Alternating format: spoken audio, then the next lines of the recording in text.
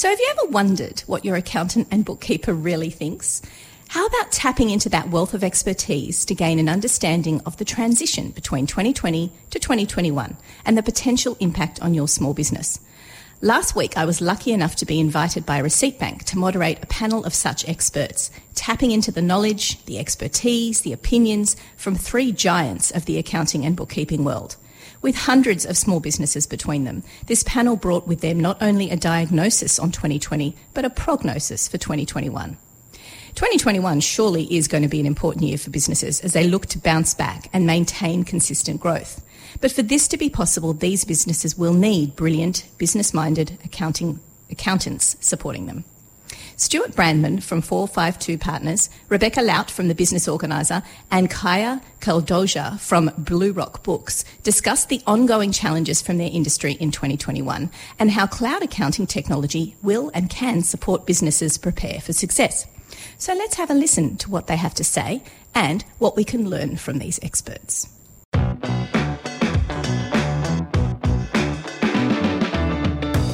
Welcome to Small Biz Matters with Alexi Boyd.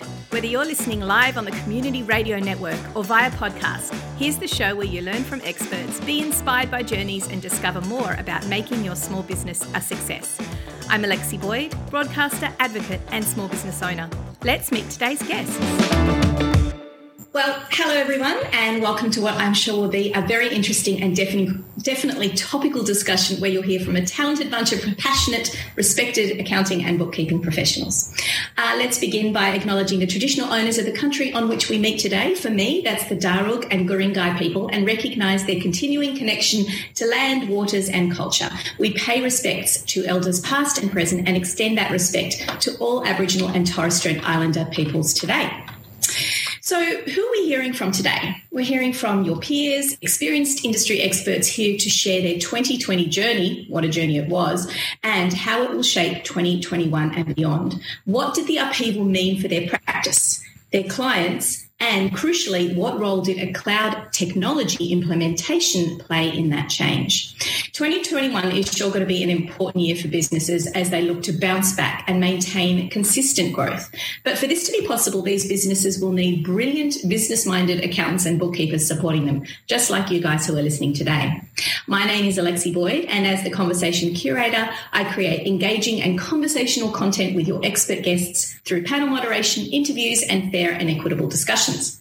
Now, before we get into this great discussion, let's first cover housekeeping. There'll be an opportunity to ask expert panel questions on their experience in the industry so far and what tech they've used to get them ahead of the game. We'll be asking questions at the end, but as they pop into your head, please add them to the Q&A box because this discussion is being recorded and will be available to watch later on in the month. We're going to pick up on your questions as we go, but most likely towards the end as well. If you know of anyone who's missing today's broadcast, then please keep an eye on Receiptbank socials for more information when it's going to be rebroadcast again. And we're also going to be listening to this on Small Biz Matters this week, coming up on my radio show on Tuesday. So let's get started and learn about our guests. Rebecca Laut is the director at the Business Organiser. She's a cloud software specialist who supports businesses in the design and implementation of cloud technology platforms.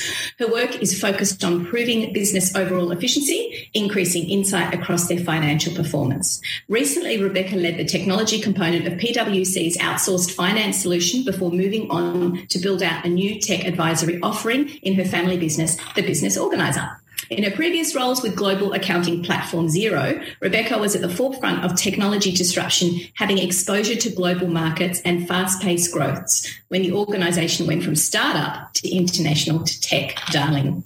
Kaia Kaldoja is the director of BlueRock Books, and Kaia, feel free to correct me on my pronunciation of your last name there. She joined BlueRock in 2018 as their superhero head of bookkeeping, but her origin story is a little bit different to most superheroes. She got her first taste of bookkeeping life by helping her parents painstakingly enter stock orders one by one into an ancient point-of-sale system. This is where Kaia's love of all things process, automation, and cloud system integration came from. She gets really excited about new software and cutting-edge business technologies that make life easier for clients. Stuart Brandman is the director at 542 Partners, having worked in a mid-tier accounting firms for nearly 10 years prior to founding 542. Stuart has worked along with a range of businesses in financial, accounting, advisory, taxation and business planning. He specialises in providing virtual CFO services and real business solutions to advise his clients, from implementing the appropriate accounting software, providing accounting and business advice, and conducting strategy sessions. He has an impressive skill set. And all those things are going to combine to make what's going to be a really awesome discussion today. So first of all, let's hear from each of our experts. I think it's really important when we've got a bunch of really experienced people in the room that we hear a little bit about them to learn what makes them a bit different. That way, when you're constructing your questions, you can really ask pinpointed questions for each of them and target the person you want to ask. So Stuart, let's hear from you first. Tell me a little bit about the practice, say number of clients or the size of the practice and what sort of things you specialise in. Yeah, thanks, Alexi. So 542 Partners, we're about 7.5, touching on 8 years old. We were blessed to start on the cloud journey with the zero stack of software, implementing Receiptbank from day one. And we've got now a team of 15, 16, 2 new people starting in February, so it's going to take us to about 18. So we've grown quite quickly on the back of that journey, but also the service model that we offer, where we're largely fixed fee. We try and implement effective and efficient software solutions for our clients, and then couple that with advice-based services. So that's been our journey. We have a young and enterprising team full of talented people, and we try and make sure that they're given as much exposure to a similar top services as we at the director level offer. Awesome. Cool. Thank you. Kaia, what about you? What industry do you specialise in, and how do you work with your clients? So obviously I'm part of a division, BlueRock Books, which is part of a bigger group called BlueRock. BlueRock itself is an entrepreneurial firm with 11 specialised divisions. And so we work together actually with a lot of small and medium-sized businesses in every aspect of business, such as accounting, digital, finance, law, and so on. Overall, obviously, over the last 10 years, we've grown into a business which employs around 200 staff members. BlueRock Books itself, bookkeeping is fairly newly established division, part of it. Obviously, we were part of accounting division before, and we've got around 14, 15 employees at the moment. We don't really focus on industry as such, but what we do love is to work together with entrepreneurs and business owners who really are keen to grow their businesses into a VOW business. And we want to obviously provide them services along the way and technology as well to make sure that they succeed. So technology and, like Stuart's team as well, smart, tech-savvy team are the keywords how I would describe our team or our business. Awesome, thank you. And Rebecca, you come from a little bit of a software background. How has that, I guess, helped you engage with clients in a different way? Yeah, so about 15 years ago, my family business, the Business Organiser, started. Not long after that, I got involved in the business at the time doing POS implementation and accounting software implementation. Was very lucky to be in the very early stages of Xero coming into the country.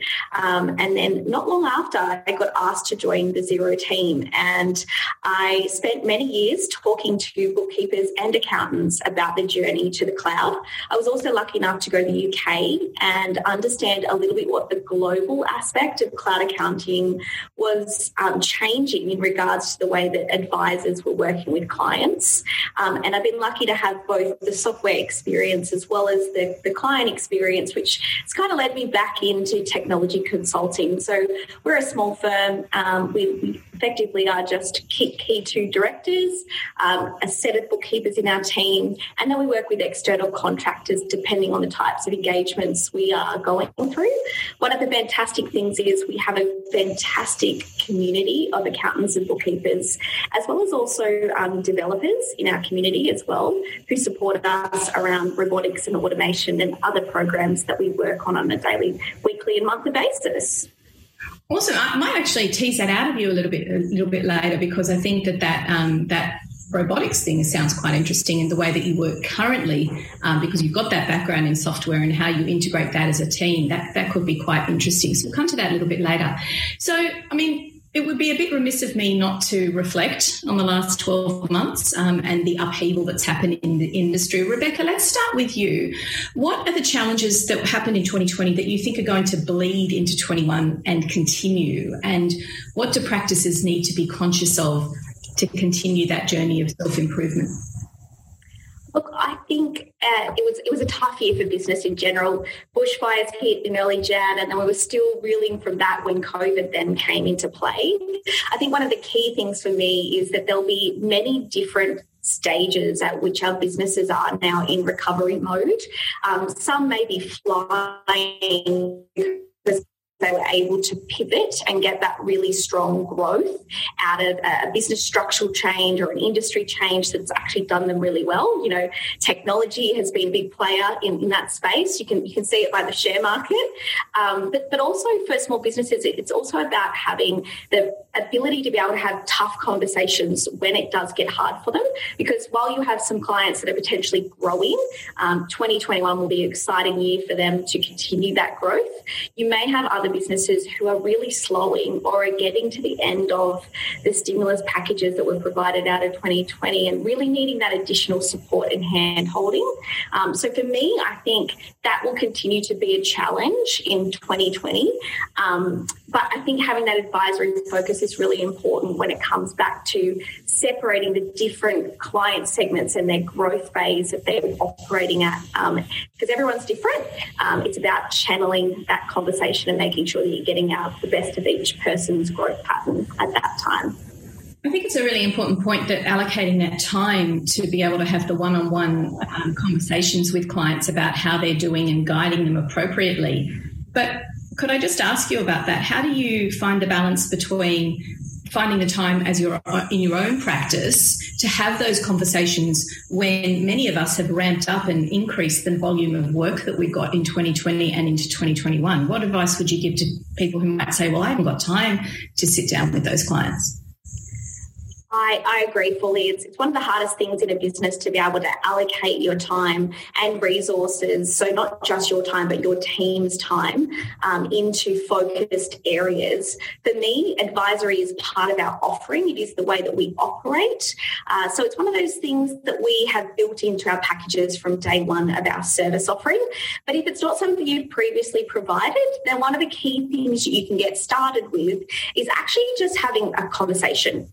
Taking a 5-minute phone call in the car, on your way to the office, on your way to the next job, having those conversations is a start to advisory. I had a partner at one of the big fours who always said to me, a conversation is always going to be gold in your relationship with your client as an advisor. Never be afraid to pick up the phone. And that is sometimes more important than sending an email with standard information. Being able to have that conversation can sometimes cut through when, that growth and trajectory is so important to businesses at a really tough time. Not only are they experiencing tough times in their business or in their professional world, they also have things going on personally. Obviously, COVID has put borders up. It's put restrictions on families and other personal situations as well. So it's about being there for them and actually, a 5-minute conversation when you're in the car onto your next thing. It's really about using those time points wisely and really cutting through the tough conversations. Yeah, and I think it's the same for any business. We would all say that our long-term clients, the ones who have been with us for the longest or been the best clients, are the ones you've got that connection with. And you're right, it doesn't start without a connection or a conversation, building it from there. Stuart, I want to talk to you about another thing that would be remiss of me mentioning, which is massive changes to legislation, for example, that's affected the industry. Talk to me about your experience with the stimulus, the impact that it's had on clients and practices and how that's going to feed into 2021. Yeah, look, I think similar to how Rebecca's eloquently described the impact it had on our businesses, our clients' businesses. The impact it had on the profession as a whole, I don't think can be understated. The toll, the taxing toll it put on accountants and bookkeepers, particularly in late March and early April, as everyone sort of grappled with the concept of firstly a pandemic, but secondly the government's response to it, which came in patches and sort of information dribs and drabs. I think what I personally found was one of the most difficult challenges was being put in a position where basically as the advisor, you didn't necessarily have all the answers. And I would say that's an unusual position. I think most of the time our clients seek information or advice from us and we do have that. Or if we don't have it to hand, we can generally research and find that answer relatively quickly. And we're not under the time pressures that, say, COVID provided. Here we were put in a situation where within a matter of days, it felt like maybe a week, the whole economy had shifted on its head. Businesses were being forced to shut down and there was talk of stimulus, there was talk of relief, but, it was unclear as to what form and shape that would take. And obviously as things became a little bit clearer, it was still always done via announcements or press conferences, and legislation was then to follow. And so I think advisors, accountants and bookkeepers, we were put in the middle of a situation where we were trying to interpret, say, the government's position, but not legislated yet, and trying to give clients our best indication of where things were heading, but we didn't want to give any firm guarantees and say this is what you will get or this is what you will be entitled to. So I certainly found that challenging. I'm sure the other panellists here will agree that was really challenging. And then thrust that in with the fact that, this came out of nowhere. This wasn't put into our work schedule. I would say most accountants and bookkeepers have a pretty locked in and hectic schedule as it is, regardless of a pandemic thrown in the middle. Try and input and insert this amount of communication, knowledge and implementation in that relatively short space of time and continue that on for the rest of 2020. That's a huge challenge, and hats off to the industry for getting through to 2021. Well, can I ask you about that? Because I think the whole question and the conversation around billable hours was a really tricky one and something that we all learned a great deal from. What did you learn in your firm about the concept and how what changed about billable hours and how did you roll that in? What were some of the practical elements that you did because of the legislation changes when it came to billing clients? Yeah, it's a good question. And, as I said in the intro, we are largely a fixed fee billing service. So that made the challenge for us at that time, I would say, a harder one to grapple. We're generally open to conversations with our client. Our model and our setup incentivises and encourages communication. But at that stage, we were getting an amount of communication that, basically we couldn't deal with, at least in those first couple of weeks. I remember the phone calls were from 6 to 30 in the morning until sort of 9 or 10 at night for days on end. We weren't thinking about billing at the time. It was not front of mind for us. It was about, at the time, it felt like it was going to be far worse than probably it ended up being. But at that time, we were just trying to make sure that every client got through that next week and got through that next month. The billing side of things came a bit later on when we could see that there was a ongoing service as part of JobKeeper for those that were eligible. So we managed to commoditise that down the track and offer a service for JobKeeper ongoing administration, let's say. But outside of that, it certainly wasn't a billing exercise for us. But on the flip side, it probably engaged us with our clients more than we've ever been. I mean, we've gone from having communications that might have been, monthly or bi-monthly or whatever it might have been to, every week or every second day.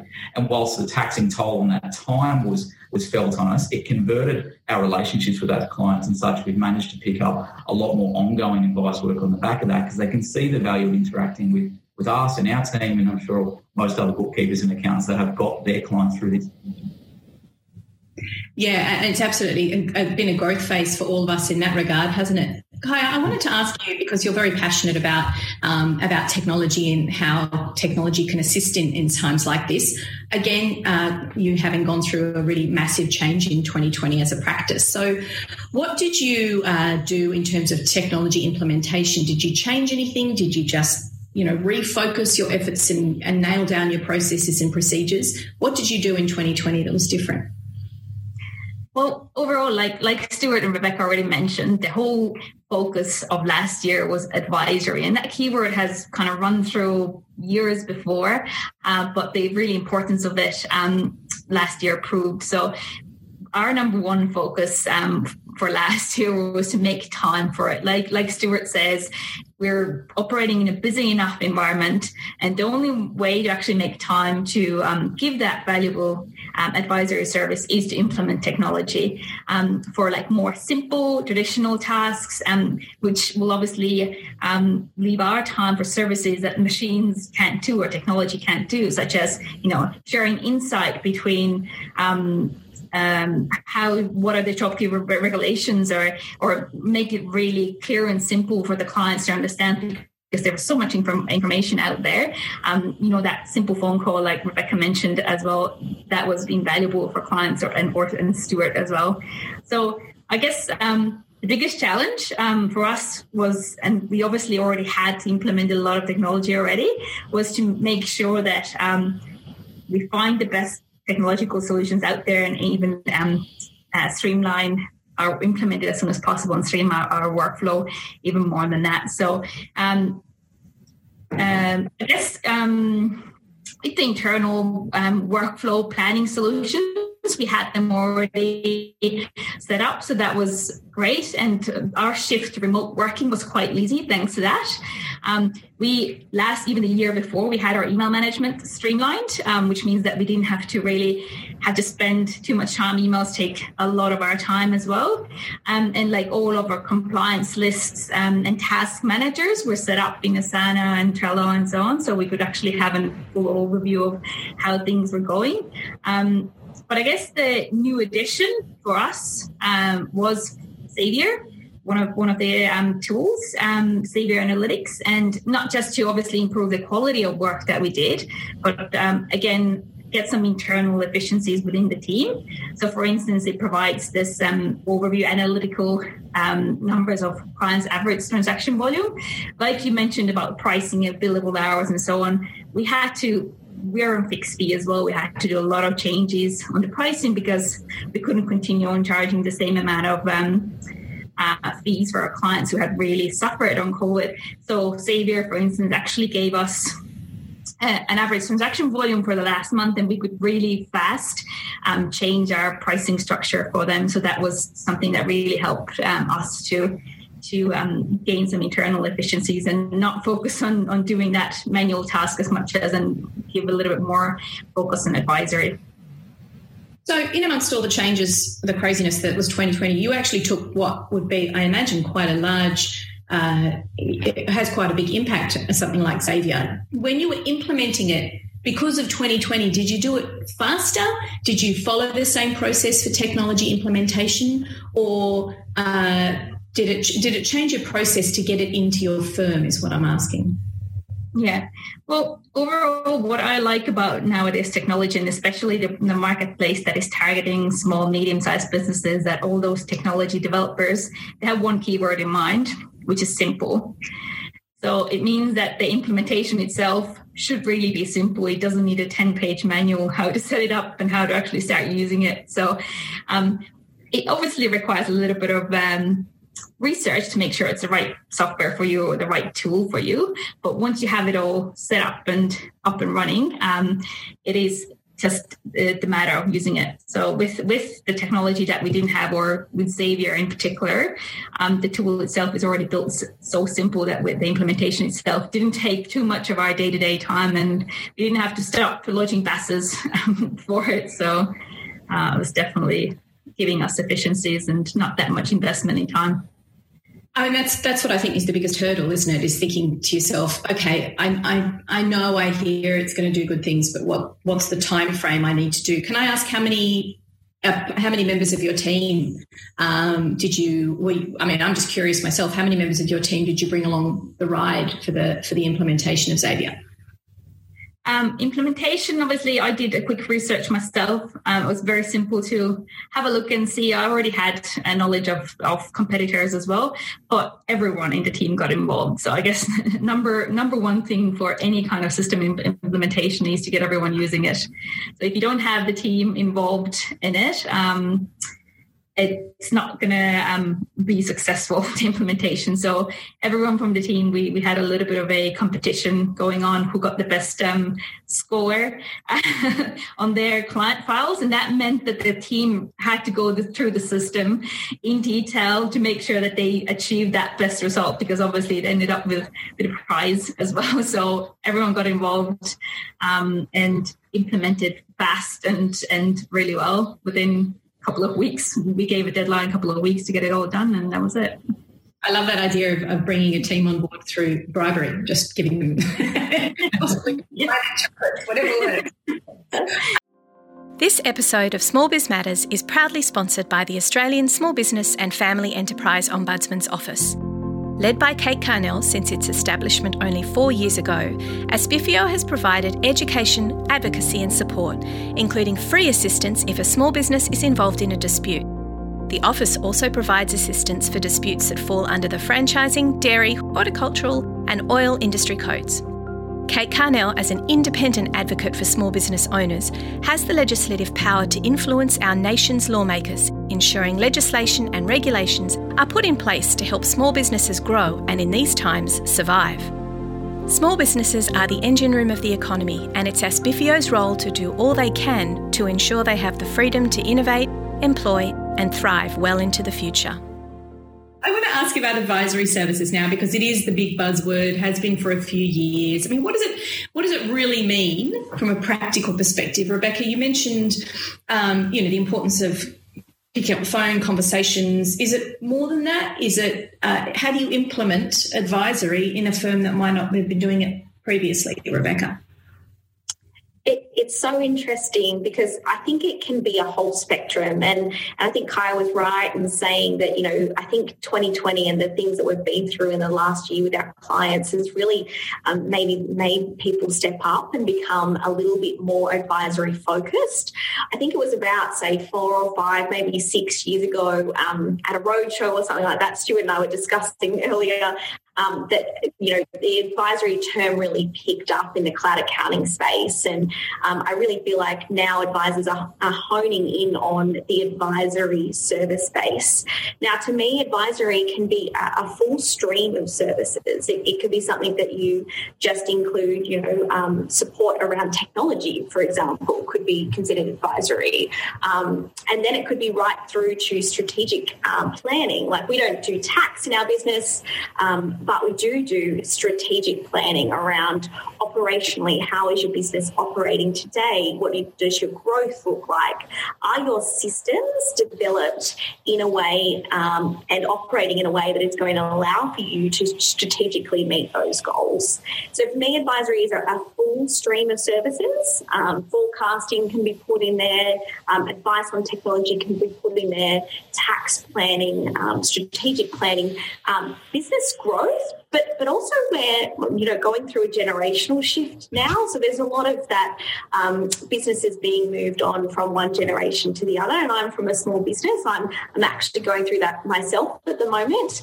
So moving from my mother as the core director in the business to myself. She's edging on retirement. She's moving out of the business. So there's a lot of businesses going through different types of experiences that require knowledge of bookkeepers and accountants who have either experienced this before or have knowledge of the best possible way to go about these different scenarios. I think in a way advisory can be moulded into very different ways, but all firms need to find a way that is suitable for them and plays into their strength. So our advisory is around technology, and that is our strength. And, we work with other partners who have advisory strength in, for example, tax planning or retirement planning or forecasting or other bits and pieces that are in particular that person's speciality. I think a client or a business comes to an advisor for advice because they're in a pickle or they're just not quite sure where to source that information. And a lot of the time we can provide that information and be the source of advisory. So really, I think it's Sorry, that's what you meant earlier when you talked about working with contractors and kind of partnering with other platforms or programs. Right, okay. Yeah, so yes, we are a bookkeeping firm at heart, and yes, we still do provide BAS services, but predominantly we're in the technology space now, so providing design and implementation of technology. So we work with other bookkeepers and other accountants, other financial planners around different solutions depending on who we are working with and what that, business or personal dream is of the client, so that they can get to achieve their particular goals. I like what you were saying there about it's almost as though you're niching your advisory. You're really working out what your strengths are and you're delivering those and saying, oh, this is where our strengths lie. And I hadn't even thought of things like, obviously, software advice. That can be a type of advisory as well. That's really interesting. How have you implemented change in your business, Stuart, and how do you, going back to that notion of commoditising it, has the format changed for commoditising advisory, in your opinion? Yes, most definitely. I think to further elaborate on sort of what Rebecca just touched on there, I think that the buzzword of advisory is both useful and annoying at the same time. Useful in describing a service that's sort of not your compliance-based or traditional BAS or accounting-based service, but also annoying in that it's very nondescript. Advice can mean a whole bunch of different things to different people and can be delivered in a whole bunch of different modes or formats. And this notion that advice is new is probably mischaracterising the nature of what accountants have done. I think it's just the delivery of advice that's changed. I think certainly more commonly the term advisory services is about how you commoditise or monetise a service where you do provide advice regularly, routinely, and how do you charge for that. And I think coupled with that is the method in which you use to deliver that service and what technology help implement and process drive the advice service. So I think from that perspective, the industry is coming a long way in recent years through the advent of different technologies to deliver the services. I mean, just a simplistic example, we're on a webinar right now. It's probably one of the more common, if not the most common, modes of delivering our advice now in the COVID world. Just by the new factor of having things like Zoom, by having things like online software, cloud-based software, we're in a position now where we can deliver a service that we never would have been able to deliver, say, 10 years ago. And so then trying to work out, well, how do we deliver an advice-based service? And that, to us and in our firm, it's really about understanding a technology suite that will support the person at the end of the day that will deliver advice, because really advice is only as good as it's. So it relies on someone having the know-how, the skills and the communication ability to interpret, analyse and basically understand data that's relevant to a client's needs. And so keeping your technology stack, I think, really lean and limited to what you do need actually helps you deliver a better service. Yes, you could have 15 or 20 different apps to represent something graphically or to produce a forecast or whatever it might be. But at the end of the day, you want something that supports you as the individual that's delivering the communication, explain, extrapolate, diagram, whatever you want to call it, the information that's trying to be digested by your client. And so I think from our firm's perspective, we try to pick our core stack of technology software that we stick with, and only really bringing in external software outside of that if it's really relevant to the client's circumstances. I think that's meant that we know what we're doing, we do it well, and we're really good at sort of replicating that over and over. So it sounds to me what you're saying is that the technology is the foundation of almost a foundation of advisory, but you need to make sure you really know applications that are going to support your clients in their journey and know the client as well. But do you think that's where the evolution of advisory is happening, that it's becoming more and more about how to teach the clients how to utilise the software? I think that's part of it. I think the advisor, the person that's delivering the service, also needs to know how to use the software intuitively. I think there's nothing worse than seeing sort of repetitive printouts from reports from software that really are generated over and over and routinely. I think it's about being able to provide something that's different in the market, that's unique to both the industry and the client specific. Because I think the more this service becomes commoditised and monetised amongst the industry, the easier it's going to be to sort of say, hang on, you're just producing another report that someone else has produced. I think it's important that the technology is there to, as I said, enhance or articulate your points. But really it's about how you end up communicating that and making sure that your advice, as closely as possible, can be tailored to your client's needs. Yeah, it still comes down to what your client needs, and you're not sort of regurgitating reports that look the same for everyone and just trying to explain it to them when it's not really tailored to that specific client. Just to add to that, Alexi, I think as well, the industry's gone a long path of trying to, as much as possible, automate and commoditise the compliance services into some sort of efficient process. I think where we got caught out is going to try and do that too far on the advice-based service and not appreciating that advice is by its very nature tailored to a client. Yeah. We've had an excellent question come into the chat, actually. Liam's asked, outside of Xero, what's the most utilised software in your firm? And I think that's tying in quite nicely to what we're talking about. I'll come back to Stuart and Rebecca in a moment, but Kaia, let's just talk a little bit about that advisory implementation and the software that you utilise. What's the most utilised software in your firm, apart from Xero? It's a really good one, actually. Because I was just thinking about what would be number one that I couldn't live without. And I guess I'm going against Stuart in that regard, that I've got so many different software tools set up for myself and for the team that I find that everything is useful in a certain way. But I think number one thing with any kind of software technology solution to look into is what is taking majority of the time. And now how could you actually reduce that time by 50%, for instance. So number one thing, I guess, let's say that if you're still processing something manually or doing your client's bills processing and you're doing that all manually, it's taking majority of the day, just implement Receiptbank and get over with that. If you are spending a lot of time with business development, sending out proposals, quotes, and obviously your role is different, then think of a solution that will help you with that, which I mentioned earlier as well, was Xavier. That was something that I do day to day, and that helped to save my time. Or, for instance, Quilla is another software tool that we use for proposals, just because we do all those proposals, and if they don't look nice, it might be that your client's not going to accept it because, it just looks average, whereas Quilla kind of makes it look really, really nice. So all the work that you put into to actually get it out might result in a new client. So there's a lot out there. I think the number one focus should be what is taking majority of the time, and make sure that you implement some sort of tool for that.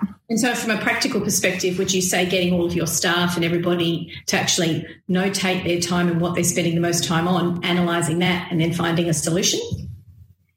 That's actually exactly what we do, to be honest. So we do, if we don't have an overview of what we spend our time on, which we do track all our time recordings and everything. And that's part of, even though we have the same fixed fee proposal and everything, if we don't really know what we are lagging behind or going over time, then we can't really target that issue or make it more efficient. So I guess one of the key things for a lot of bookkeeping practices and accounting practices as well is to have a good workflow planning system and time recording.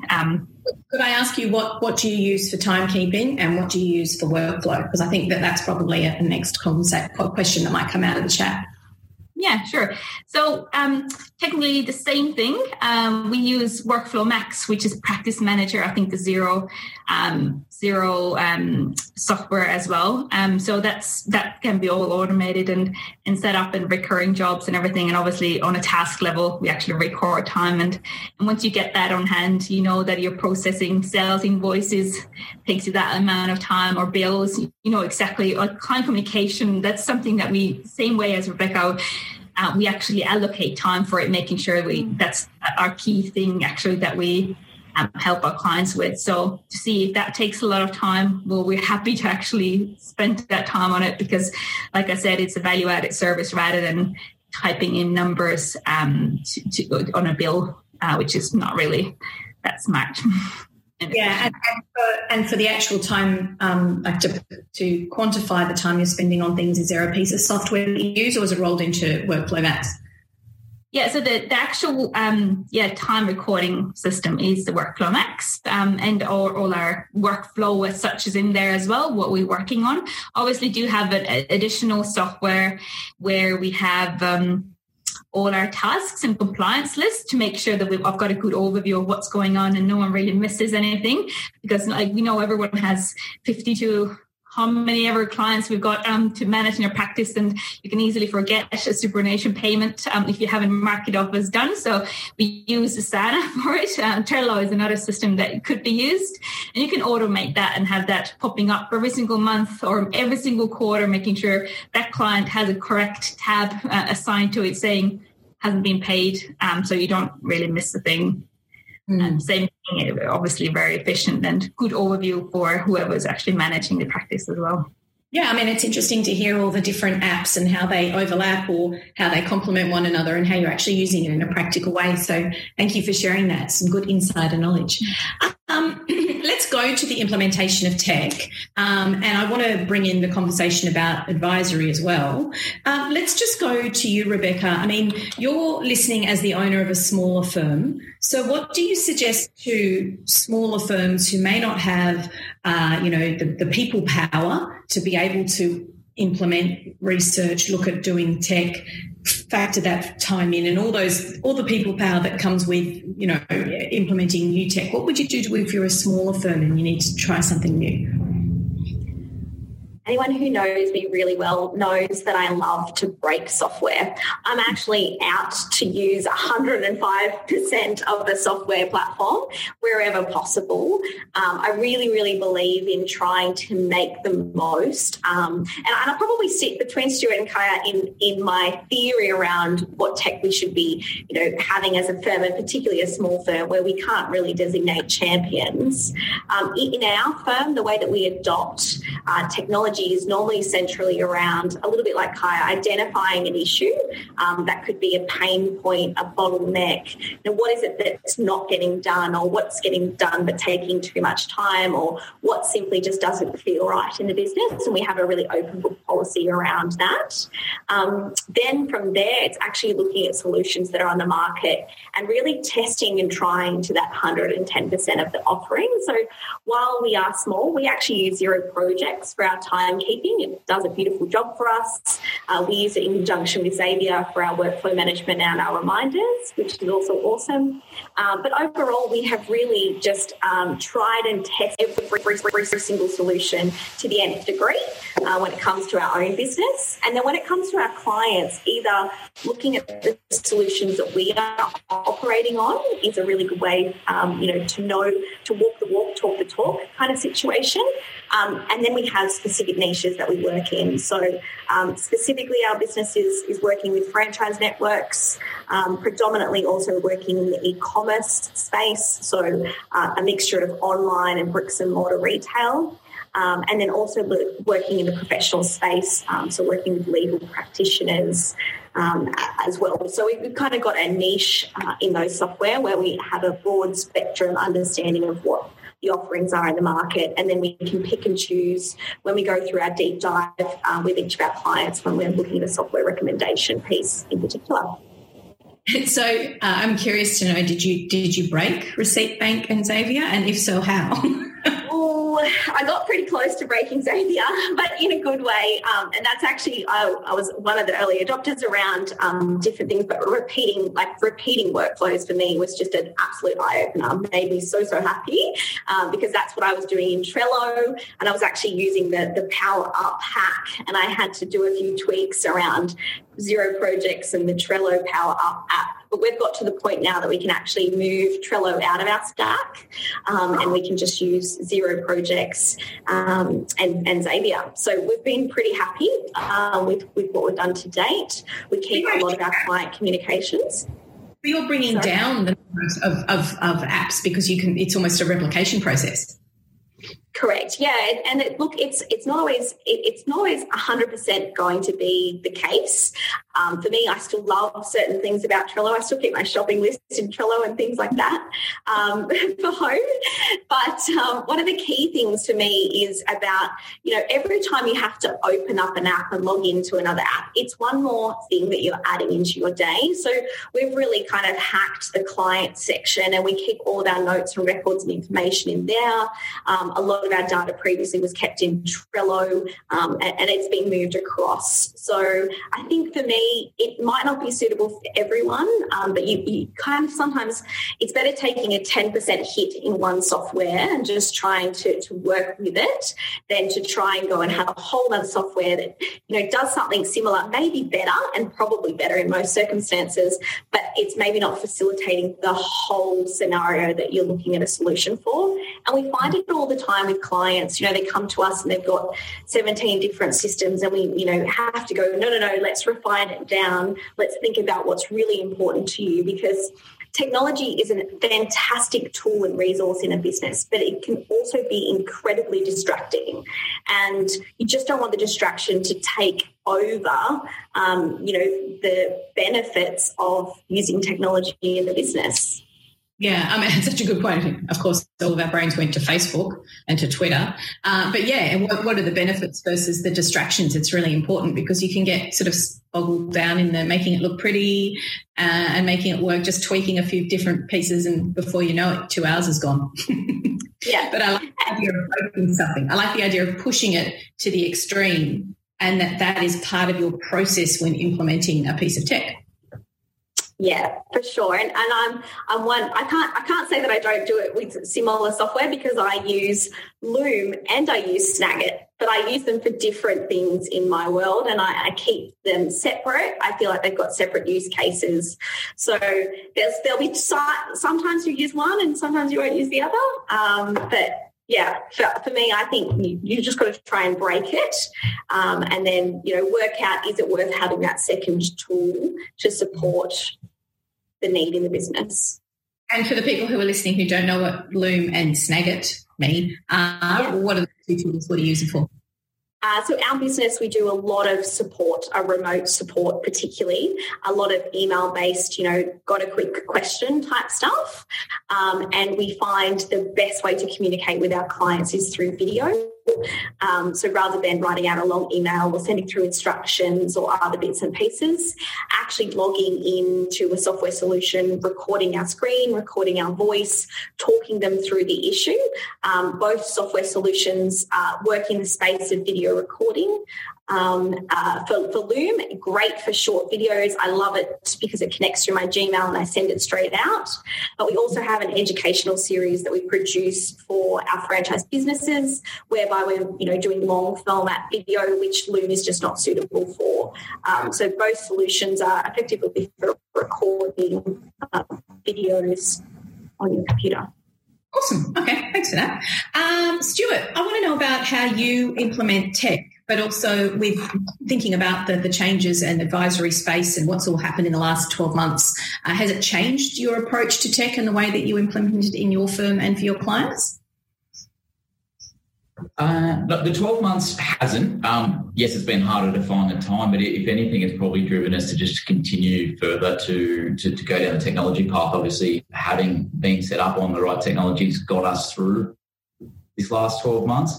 And I think going forward, technology is not going to be a reducing part of our job descriptions. If anything, it's going to enhance. So we can't get off that train just because we're busy or tied up. I think it's more important to roll out technology than ever. I think, as Rebecca just indicated, I think for us it's a bit more of a simplification approach now. I know in the early days it was every new app, every new thing was the next best thing that we could have.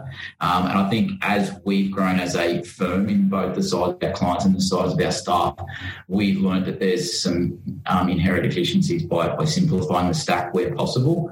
I think if I look back to our early days when there was sort of only 3 or 4 of us, it was much easier to go, yeah, this is the new app, let's implement it, have a quick chat, and let's all run with it. When you're starting to roll out new technology for a team of 10, 15, 20, 25, 50, 100, it becomes a much harder exercise to say, A, why are we doing this? What's the reason for the change? B, how does it interact with the other technology we use? How does it interact with my job as a day-to-day person? And then you're also dealing with different personalities, different people, potentially in different age brackets, different locations that will have challenges to new technology. So for us, it's about getting that healthy balance between always looking for emerging technology, but keeping it within a sort of a rounded technology stack that's, I guess, complementary with each other without becoming a distraction, as Rebecca indicated. In terms of implementation, we've always taken the approach of a champion or champion team. I think, again, due to the size that we're getting to now, it's impossible to have, for us, 15 or 18 people use software from the scratch to test it. We try and get a core group of 4 or 5 people so that any one person is not overloaded with a new piece of technology at any given time, given we're probably running 3, 4, 5, 6 different rollouts at any given time of the year. That spreads the load around for everyone and allows those core people to have enough test data to give feedback and also to get a critical mass to say, hey, yep, this is the right decision, let's all get on board with it. Well, thank you so much, everyone, for joining us for that fantastic Receiptbank panel. We've run out of time here on Triple H 100.1 FM, but remember, you can listen to that in full via the Receiptbank website. Keep an eye on that. If you are in the accounting and bookkeeping world, I highly recommend to listening to that interview in full. There's some great gems. But we've run out of time here at Triple H. I want to thank you very much for joining me here on this public holiday, 26th of January 2021. And I look forward to another great guest next week here on Small Biz Matters. Remember, if you've missed any of today's show, you can, of course, catch up via the app. Well, I don't have an app. Via the website, smallbizmatters.com.au. Or you can catch up via iTunes and Spotify, where you can listen to over 190 podcasts in full that are there to help you grow your business and educate you in your small business journey. My name's been Alexi Boyd. I'll see you all next week. This week's episode was proudly broadcast from Triple H Studios in Sydney, Australia, and sponsored by the Office of the Australian Small Business and Family Enterprise Ombudsman. If you've enjoyed listening, go ahead and give us some thank you stars on your podcasting platform. It would be much appreciated. Then head to the Small Biz Matters website, where you can listen to over 170 episodes, read more about our speakers, and find out how to become a media partner. See you all next time.